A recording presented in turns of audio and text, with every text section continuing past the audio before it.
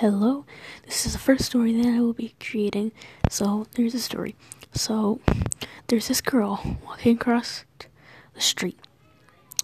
When she crosses the street, she meets an old man. The old man asks if she has any food. She tries handing him some, but it just goes through his hand. He's like a ghost.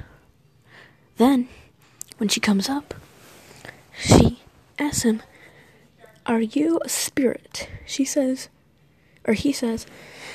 "I would have been a spirit, but I eat too much."